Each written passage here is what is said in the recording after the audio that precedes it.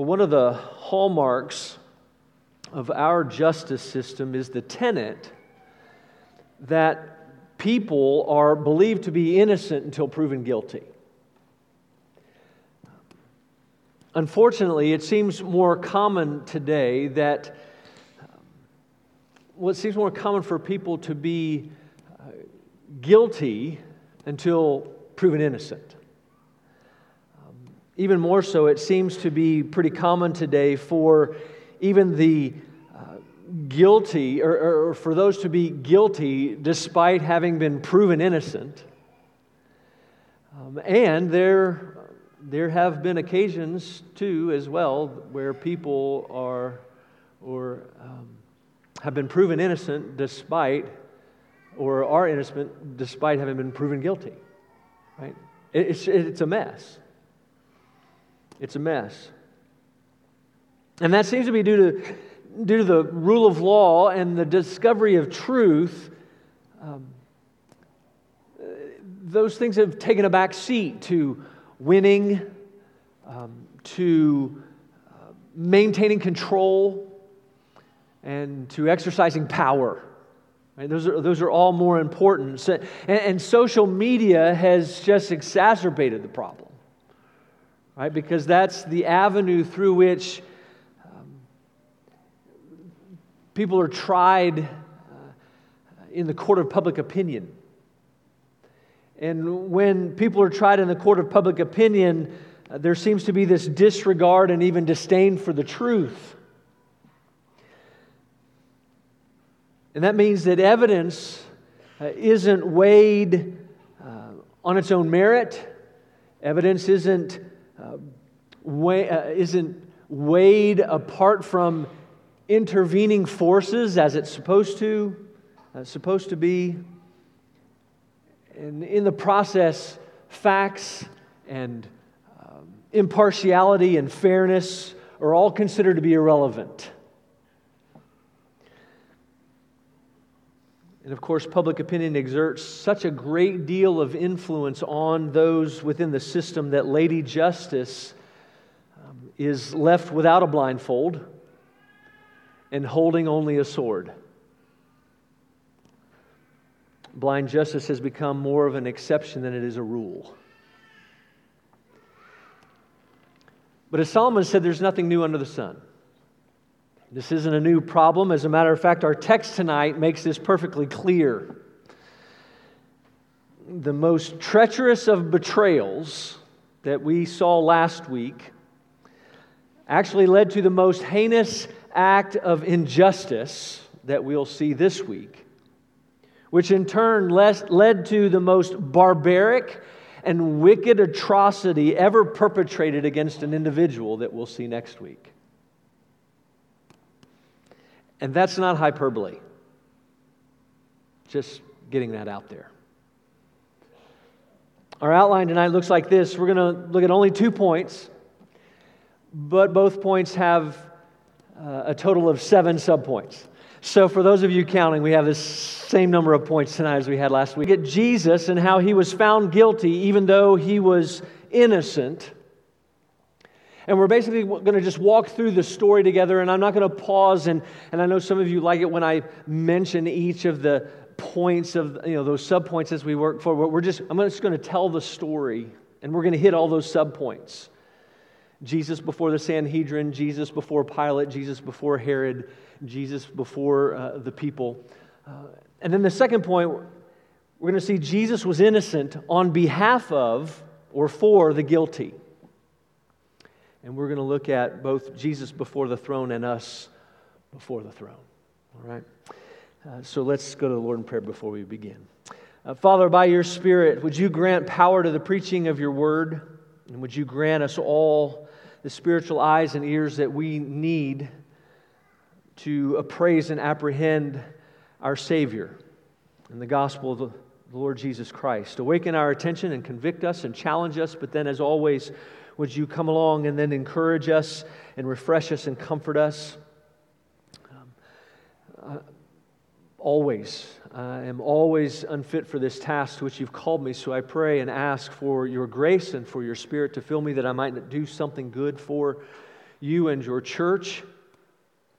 Would you grant me fluency and fervency and again, grace. And we ask these things for the sake of Christ and His church. Amen. Well, before we jump in, we need to remind ourselves of what's going on. We need to remind ourselves of the context. And I've said several times as we've been going over the last several weeks that we are in the midst of seeing a predetermined sovereign plan of God unfold. And the goal of that predetermined sovereign plan is Jesus' death. And we've said over the course of these last several weeks that there are two wills being imposed here. There are two forces at work. But both of those forces, both of those wills have the same goal. They're working toward the same goal. Again, that is Jesus' death. And Satan used sinful men for Christ's destruction, and God is using sinful men for our redemption. And so the passages last week, this week, and next week are really all a part of the climactic battle that actually began back in Genesis chapter 3. When God told the serpent He was going to put enmity between him and Eve and between his offspring and her offspring, and that her offspring would bruise his head and he would bruise her offspring's heel. This war has been being waged throughout redemptive history. And this is the point. We are now at the point where that war is going to be won. And God was actually using Satan to bring about His plan.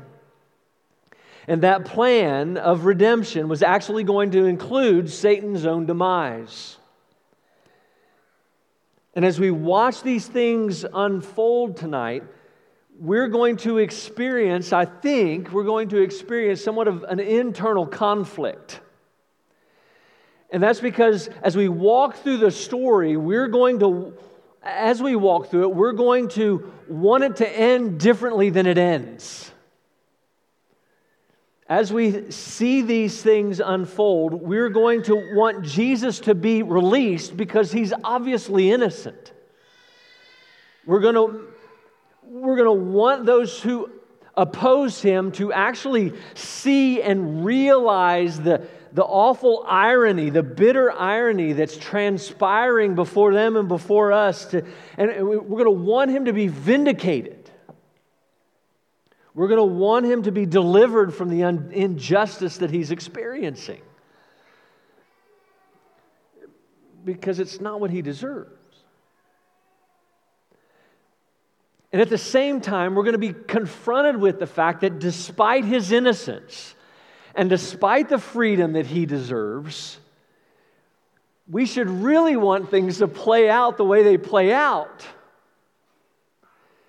We should really want for Him to be wrongly convicted and condemned and crucified because our redemption is possible only if it ends that way. So do you understand the internal conflict? The back and forth that we're going to be experiencing. And I want you to hang on to that because I'm going to come back to it in the end.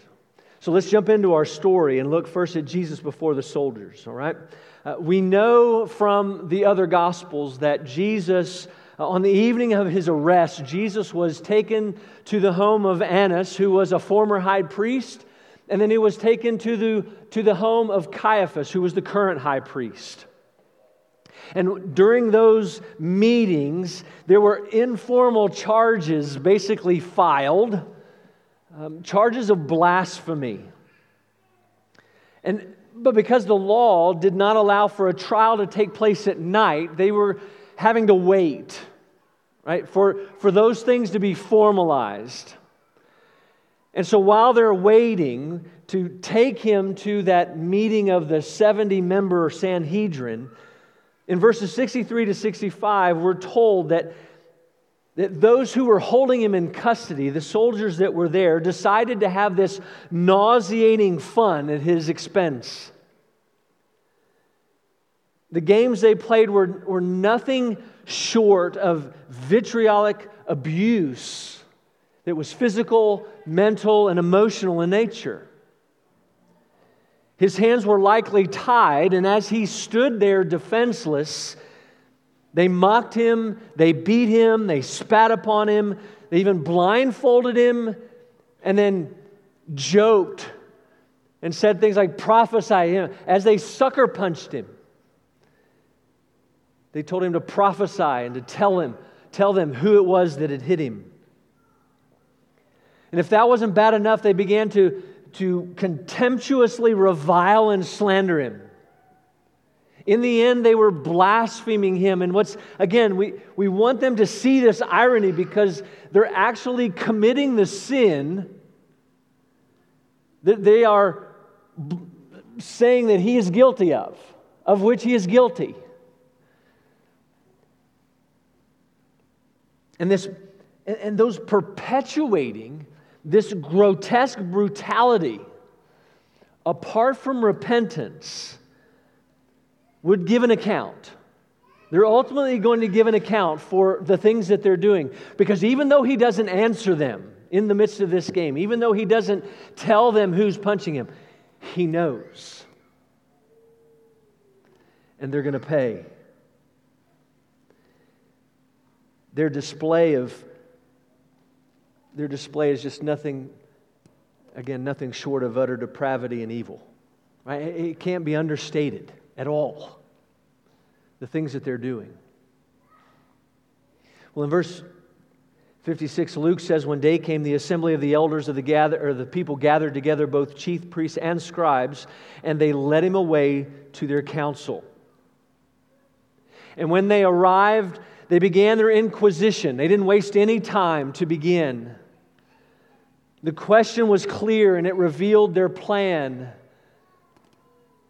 Jesus, we've been following you for some time. We've been listening to you. We've heard you talk to others. We've even heard you teach ourselves. We've observed your miracles. We've even had conversations with you. But now we just want to get straight to the point. We're going to be as straightforward as we possibly can. If you are the Christ, if you're the Messiah, will you please tell us? Right, let's just get this over with. It was a question that it was intended to establish a political basis for charges that Rome would consider valid so that his elimination could be justified. Now, because the Jews aren't allowed, they're in subjection to Rome, so they can't put him to death. It's not within their power. But Jesus doesn't play the game. He doesn't answer their question. He actually turns the tables on them. Notice what he says. I'm not going to answer you because your mind's already made up. There's no reason to play this game. You've seen and heard everything you need to believe. There's nothing more that can be added.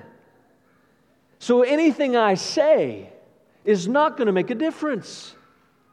So why say it? It's not going to change your opinion. So why should I answer? And he says, and by the way, even if I were to ask you what you thought, if I said, hey, do you think I'm the Messiah? You would do the same thing that you did when I asked you about John. You're not going to answer me either. And with that simple response, without them even realizing it, he flips the script. And he puts himself in the position of judge. And he puts his accusers in the position of those being judged and those on trial. You see, what they believed, or what he believed about himself was irrelevant. What was important at that time was what they believed about him. And they didn't even realize it. And they obviously didn't believe he was the Messiah. And of course, that would have eternal consequences. But he didn't stop there. He may not have answered their question directly regarding the Messiah, but he did indirectly answer in terms of who he was. Right? In verse 69, he said, "But from now on, the Son of Man shall be seated at the right hand of the power of God." And this Son of Man reference has been made several times throughout this gospel. One commentator said it was just his most famous title for himself.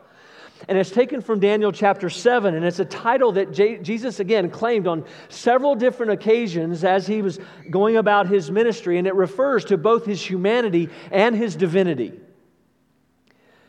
It was a title that described him being God incarnate. And he uses it here to make a claim that very soon he was going to take his rightful place at the right hand of God, which was a way of speaking of his power and his authority that he would possess as ruler and judge. In Daniel's words, from Daniel 7, he had been given dominion and glory and a kingdom that all peoples, nations, and languages should serve him. His dominion is an everlasting dominion which shall not pass away, and his kingdom one that shall not be destroyed. And again, those men sitting in judgment of him, right, for them, there would come a day very soon when he would be sitting in judgment of them. They're judging him right now, but it's not always going to be that way. And unlike their judgment, his judgment was going to be fair and impartial because it was going to be just. And this reference isn't lost on them. It wasn't lost on them at all. They knew the Scriptures. As a matter of fact, when he makes this statement, I imagine their eyes widening and they begin to give looks to one another down the line and around this. They're in this semicircle, right? The 70 of them as he stands in front of them, and they begin to look side to side at one another. And maybe even a few slight smiles begin to form. And they may even have begun leaning over to one another and saying, did he just say what I think he said?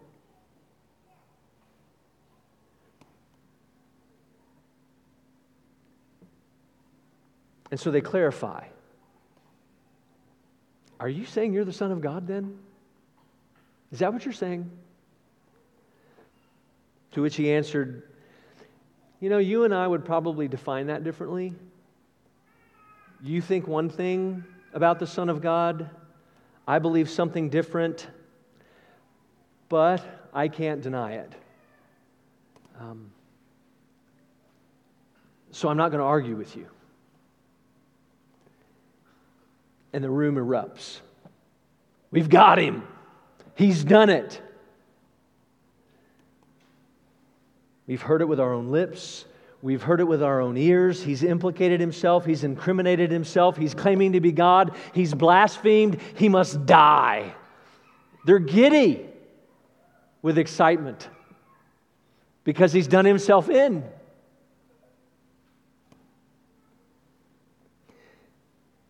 Well, as I mentioned when we began, the Jews were in subjection to Rome, so they can't carry out the judgment, right? They can't crucify him, right? They can't eliminate him. It had to be done for them. So in verse 1 of chapter 23, it says that the whole company then arose and took him to Pilate. Pilate was the governor. He was the governor over Judea, and therefore he was the one who was to be appealed to in order for the judgment to be carried out. But the Romans, however, they could care less about the charge of blasphemy.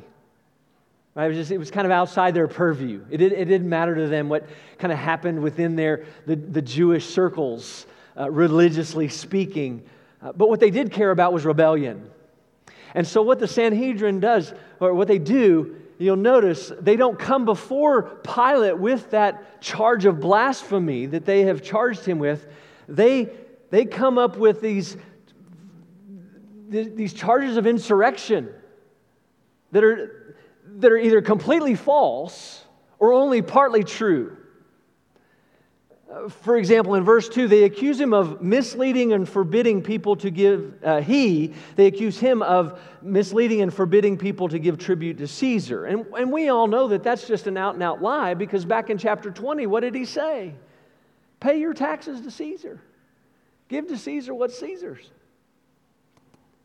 And then in verse 2, they also accuse him of claiming to be a king. And again, how they defined king and how he defined king was a little different, but it is partly true because he is a king. But he wasn't the type of king that was going to be a threat to Caesar or to Pilate, because he didn't come to overthrow Rome politically or militarily. And then in verse 3, when Pilate asked him if he was a king, he gave a similar answer as he gave to the Sanhedrin back in verse 70, and he didn't deny it, but we know that from John that when Pilate asked him, "Are you a king?" he says, "Yeah, but my kingdom's not of this world." And Pilate says, "Okay," and believes him. And then in verse 5, they accuse him of creating this nationwide uprising by stirring everyone up because of his teaching. And again, this is just partly true because, right, he was upsetting the status quo. The leaders were tied up in knots, right? They were losing their influence. People were excited. Crowds were gathering. Crowds were following. So, okay, there's some truth to it, but they weren't gathering and they weren't excited because they were going to be involved in some sort of insurrection. They weren't doing what the Sanhedrin, he wasn't doing what the Sanhedrin was accusing him of doing. And Pilate wasn't dumb. He wouldn't have been in his position if he had been. And so he understands that, and after questioning Jesus, he comes to the conclusion, he's not guilty. He hasn't done anything. He hasn't done anything that you've said. He's definitely not worthy of death. And he repeats this 3 times in verse 4, verse 14, and verse 22. He doesn't come to any other conclusion despite what they do, but the more he professes Christ's innocence, the more they double down. They just continue. They're not going to take no for an answer. And in the course of this, of course, in the back and forth, Pilate realizes that Jesus is from Galilee, and so he says, Herod's in town. I'm going to send him to Herod. Herod was the tetrarch over Galilee. He was in town for the Passover. This is going to not only relieve Pilate of the headache, but it's also going to give them an opportunity to mend fences, things that happened in the past. And he was going to show that he trusted Herod to deal with his responsibility of those people within his jurisdiction, right? And to Pilate's relief, in verse 8, when Herod says, or when Herod saw Jesus, it says he was very glad. He was glad because he had long desired to see him, because he had heard about him, and he was hoping to see some sign done by him. In other words, Herod's excited because he's heard Jesus has been performing these miracles, and he's wanting Jesus to perform for him. Right? He's wanting him to come to his dinner party and put on a show like he's in a circus.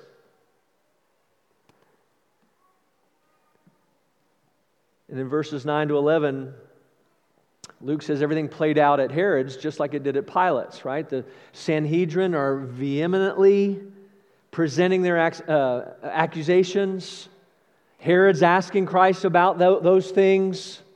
Christ isn't answering. So Christ not only doesn't answer, he doesn't perform. And Herod doesn't like that. Herod gets angry, and so he and his soldiers begin to treat him with contempt and to mock him. They even put this royal garb on him. Begin to laugh. And their point is basically that the accusations are ridiculous. Right? This whole thing is a joke because they're looking at him and the way they've been treating him and the way they've dressed him. They're saying this whole thing's a joke because he's a joke. And you think he's going to be someone that leads an insurrection? Herod was not the least bit concerned. So he sent him back to Pilate. And when Jesus returns, Pilate calls the Sanhedrin together. He calls all the people together. And he's a people pleaser, so he's going to attempt to appease them all.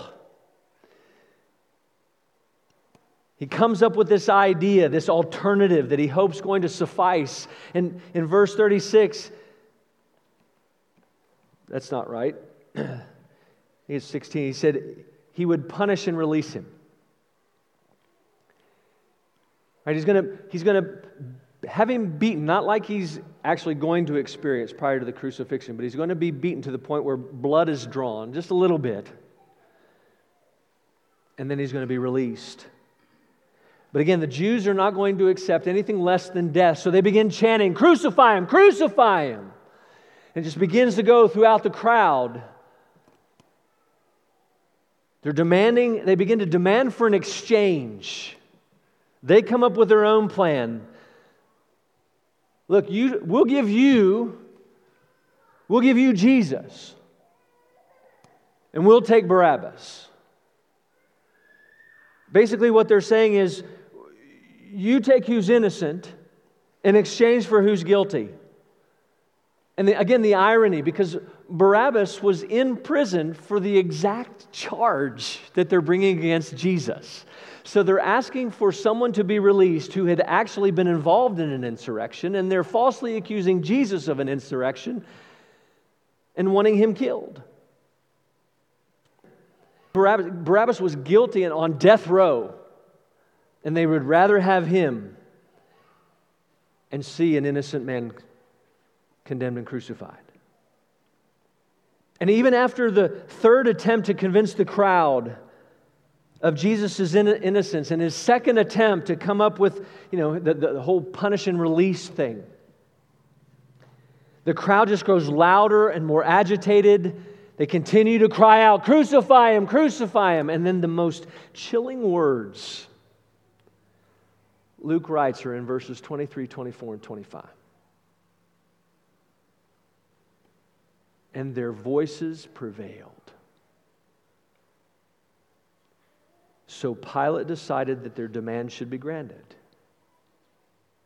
He released Barabbas, and he delivered Jesus over to their will.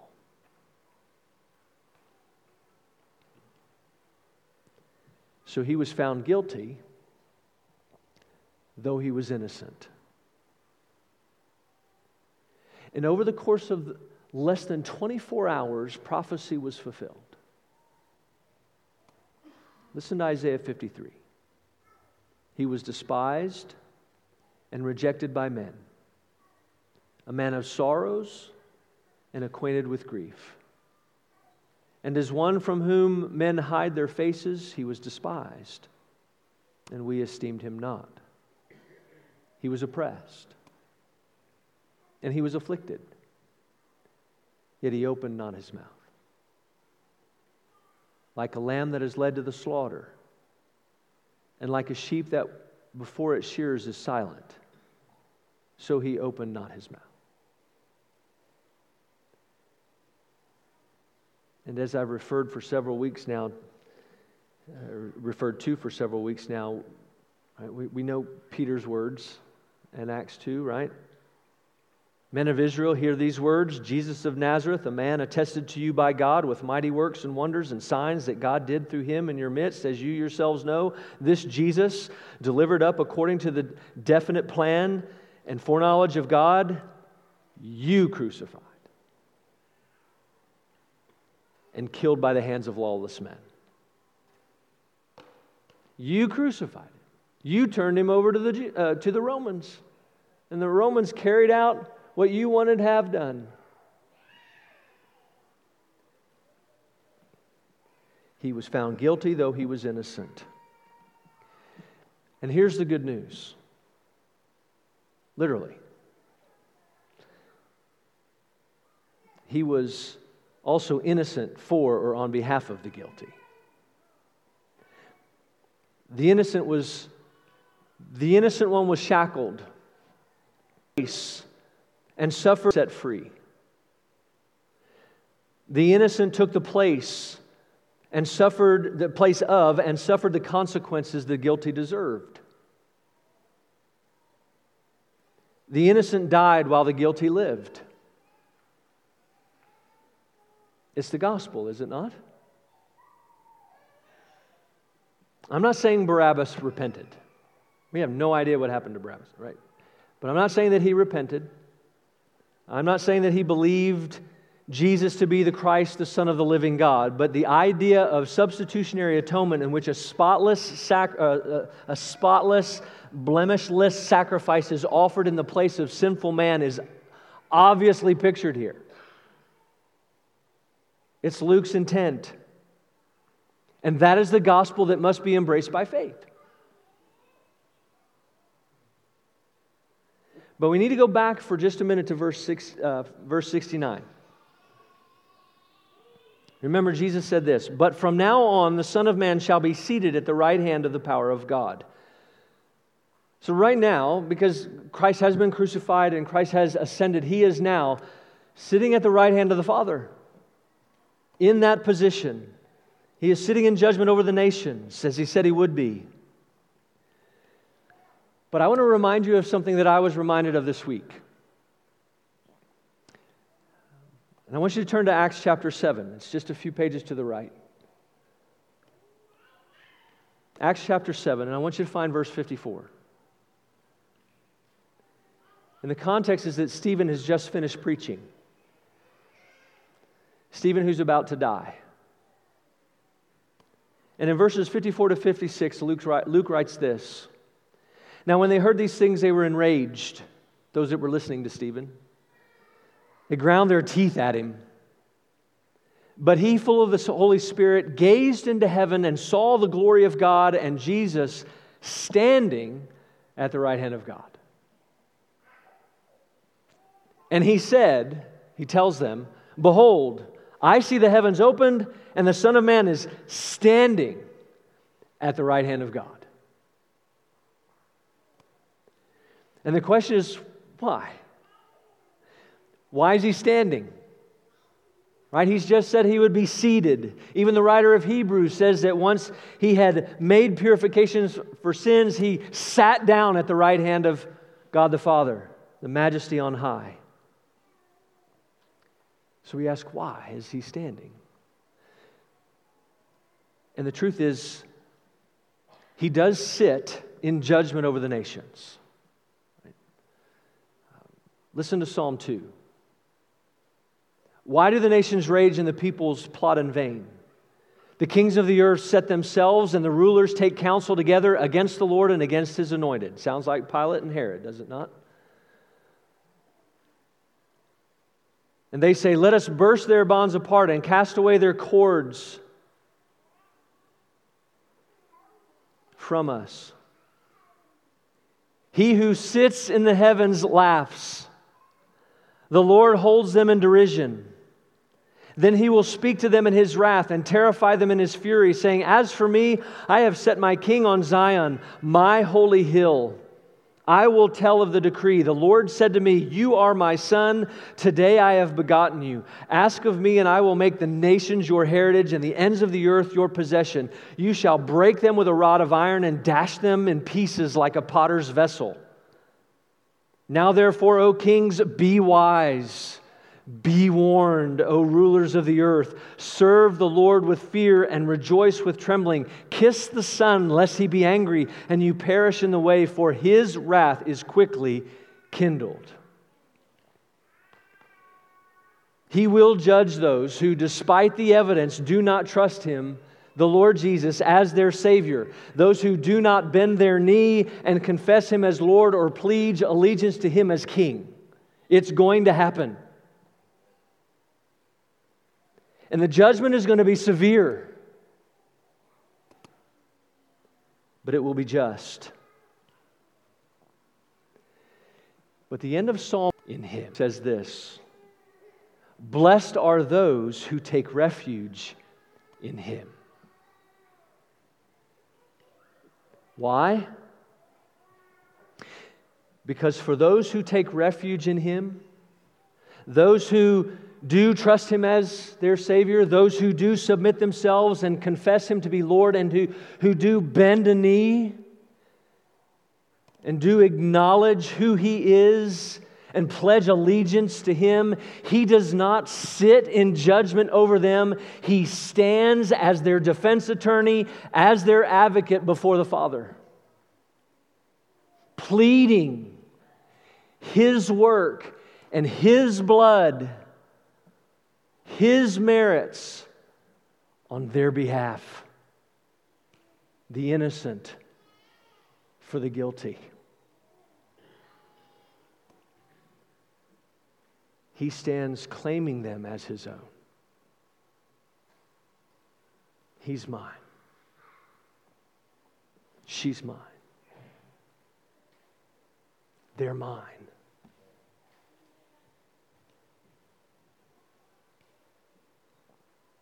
John puts it this way. He said, if those who trust Christ sin, they have an advocate with the Father. Jesus Christ the righteous. He is the propitiation of their sins. This is why we just sang the song that we did as the hymn of preparation. Before the throne of God above, I have a strong and perfect plea. A great high priest whose name is love, whoever lives and pleads for me. My name is graven on his hands. My name is written on his heart. I know that while in heaven he stands, no tongue can bid me thence depart. When Satan tempts me to despair, see him and tells me of the guilt within, upward I look, and I see him there who made an end of all my sin. Because the sinless Savior died, my sinful soul is counted free. For God the just is satisfied to look on him and pardon me, the innocent for the guilty.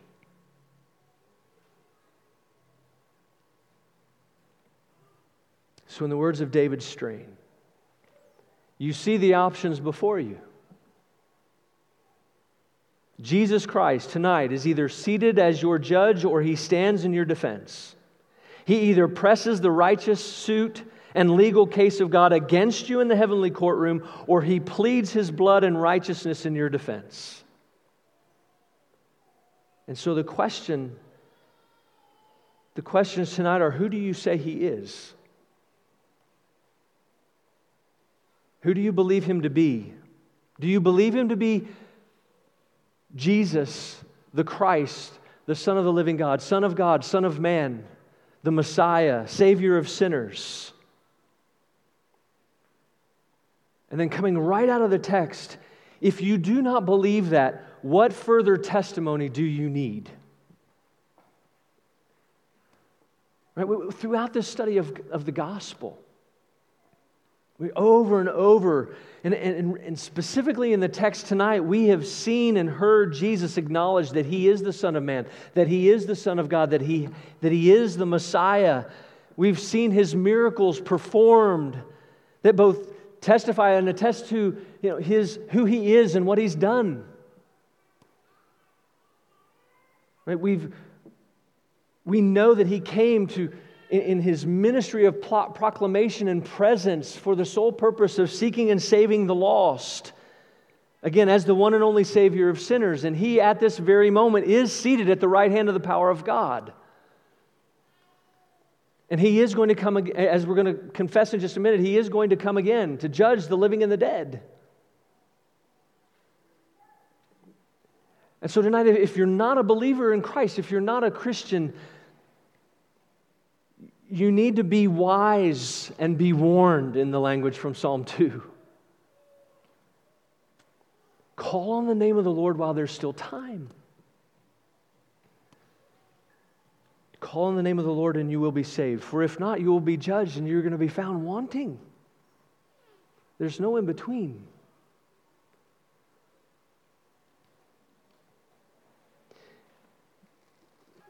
Now you remember as we began, I said that we see this story, we hear this story, and we feel the tension. We want him absolved. We want it to end different, to be released, because he's obvious.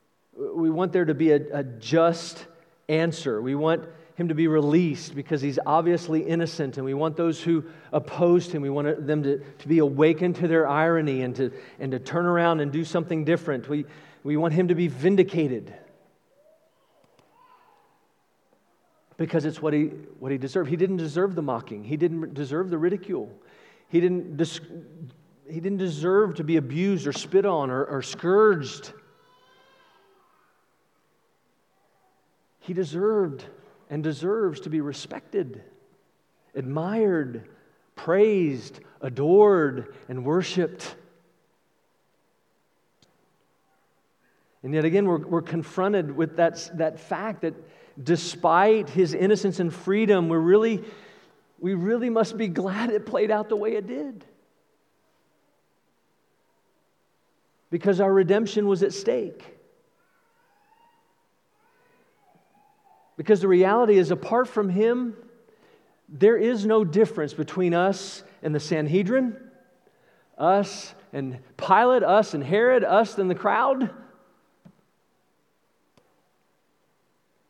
We're people who believe we have the right and justly deserve to sit in judgment of God and sit in judgment of His Word. We're people who are people pleasers, and we buckle under the pressure that people put on us and the demands of others, and we seek to justify ourselves. We're people who are hedonist pleasure seekers, and we want Jesus to perform for us. And when He doesn't perform for us, we turn our backs on Him. We're people who, as we all always often sing, we are people who hear our mocking voices calling out among the scoffers. Right? Apart from Him, we justly deserve to die for our sin. But thanks be to God that we've been set free because He was delivered over for our sakes. He who was innocent and knew no sin became sin so that we would become the righteousness of God. He was innocent for us. Our redemption was secured through a perfect, spotless sacrifice that paid our debt in full. He was also innocent for us in that His sinlessness and His record of perfect righteousness has been imputed to us so that we are not only blameless but considered holy before Him. And brothers and sisters, though His once-for-all work is finished, because our debt has been paid, He continues His work as our advocate. You can be confident, if your faith and trust is in Him, that when you sin, He pleads for you on your behalf. He pleads His merit and His blood on your behalf before the throne of grace. That enables you and I to boldly approach the throne of grace. When Satan tempts you and tempts me to despair and attempts to heap on the guilt and reminds us of the guilt of our sin, Christ stands before the throne of grace on our behalf and says, there is now no condemnation for those who are in me. And He's in me. And she's in me. And they're in me.